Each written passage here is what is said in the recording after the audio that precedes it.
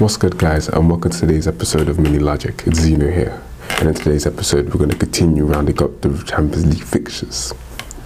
Now this week there was a fresh batch, second round of fixtures, and those four games were on Tuesday. We had Chelsea, Lille and Villarreal Juventus, and then after that on Wednesday we then had Atletico Madrid, Manchester United and Benfica, Ajax.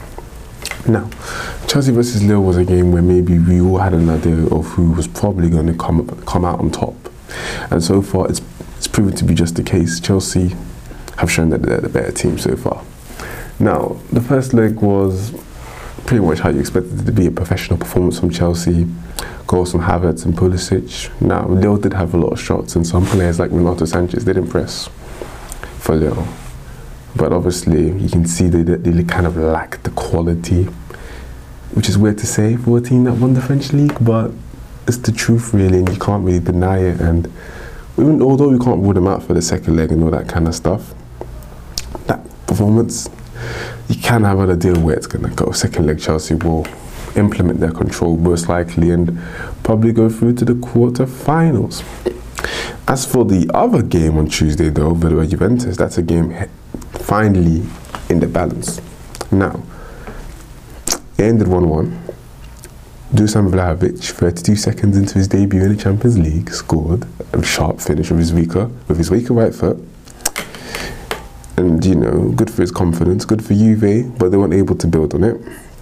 And late in the second half, Villarreal continued to pack the pressure on, and Dani Parejo managed to get them a well-deserved goal, really.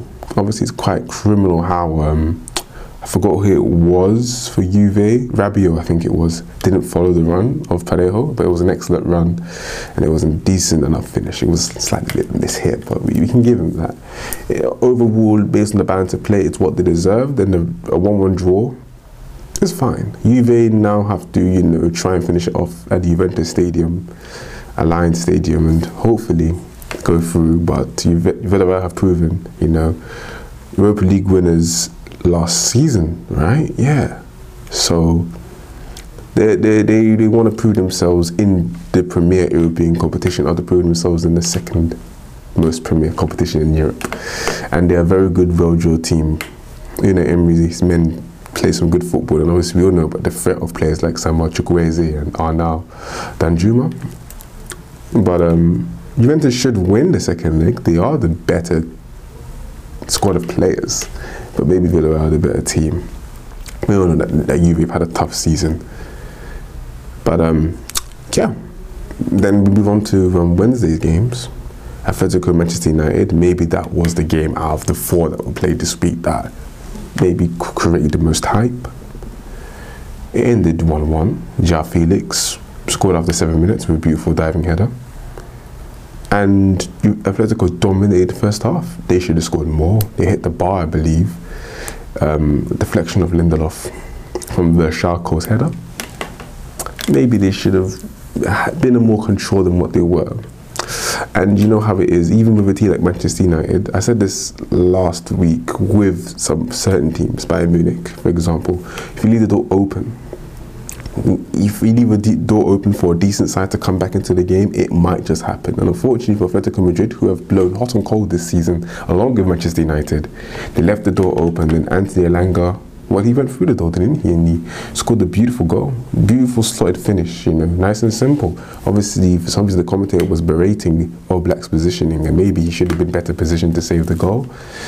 But what can you do? United ended up getting a good result, and you could say they almost, you know, not smash and grab, but they kind of stole that result, even though they really did improve in the second half. And as the game really went on, they got stronger and stronger. And Atletico Madrid, you know, naturally a defensive team, were able to turn the tide and get the game back into their favour, really, and keep the game under wraps and under control. I personally think Suarez should have played.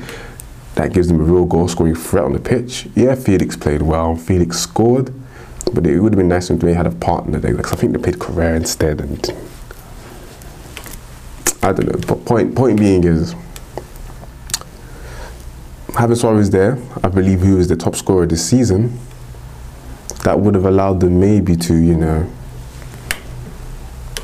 maybe score another goal. Look, man, I'm just stating hypotheticals here, right? Nonetheless, it ends 1-1. advantage United because now they go to Old Trafford and now it's up to them to try and finish off the job. But with Atletico Madrid, you don't know what you're quite going to get. And to be honest, the same with United. Now moving on to the final game. The final game of this week's round of Champions League fixtures, we had Benfica Ajax, which was probably the most entertaining game of the round so far. Now, I believe, Ajax came out the gate strongly. They played, the first half, Benfica weren't so great.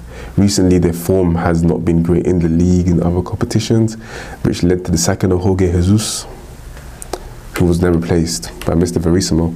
And literally, their team trying to get back their form, the form that saw them, destroy Barcelona at Estadio de Luz in the group stages. And well, in the second half, they sure did recapture that form, but that wasn't until after Ajax scored, Dusan Tadic, and then Haller turned the ball into his own net for the equaliser, and then Ajax took the lead again in the first half via Haller. His 11th goal of the Champions League. He's having a sensational campaign and he's banging in the goals for fun that he thought might as well score one for the other team as well. You know what I mean? Nonetheless, second half, Benfica put the heart and soul into the second half and they really tried to get the equaliser, and they managed to get the equaliser. Roman Yaremchuk, of course, his celebration was a tribute to Ukraine, due to the events, as we all know, that's happening unfortunately over there. And you could say it was definitely a well-deserved point. Two teams are very equal in terms of their history, their heritage, and maybe you can even say current financial position in their respective leagues. Very evenly balanced tie, and I can't tell you who's going to go through, even though Ajax will have home advantage in the second leg, but we'll have to just wait and see. That's the beauty of football. But thank you all for listening and watching part 2 of the Champions League roundups. Be sure to tune in for part 3 next week. I hope to upload it a bit earlier because I feel like uploading on a Saturday is a bit weird because the Premier League games and all that kind of stuff.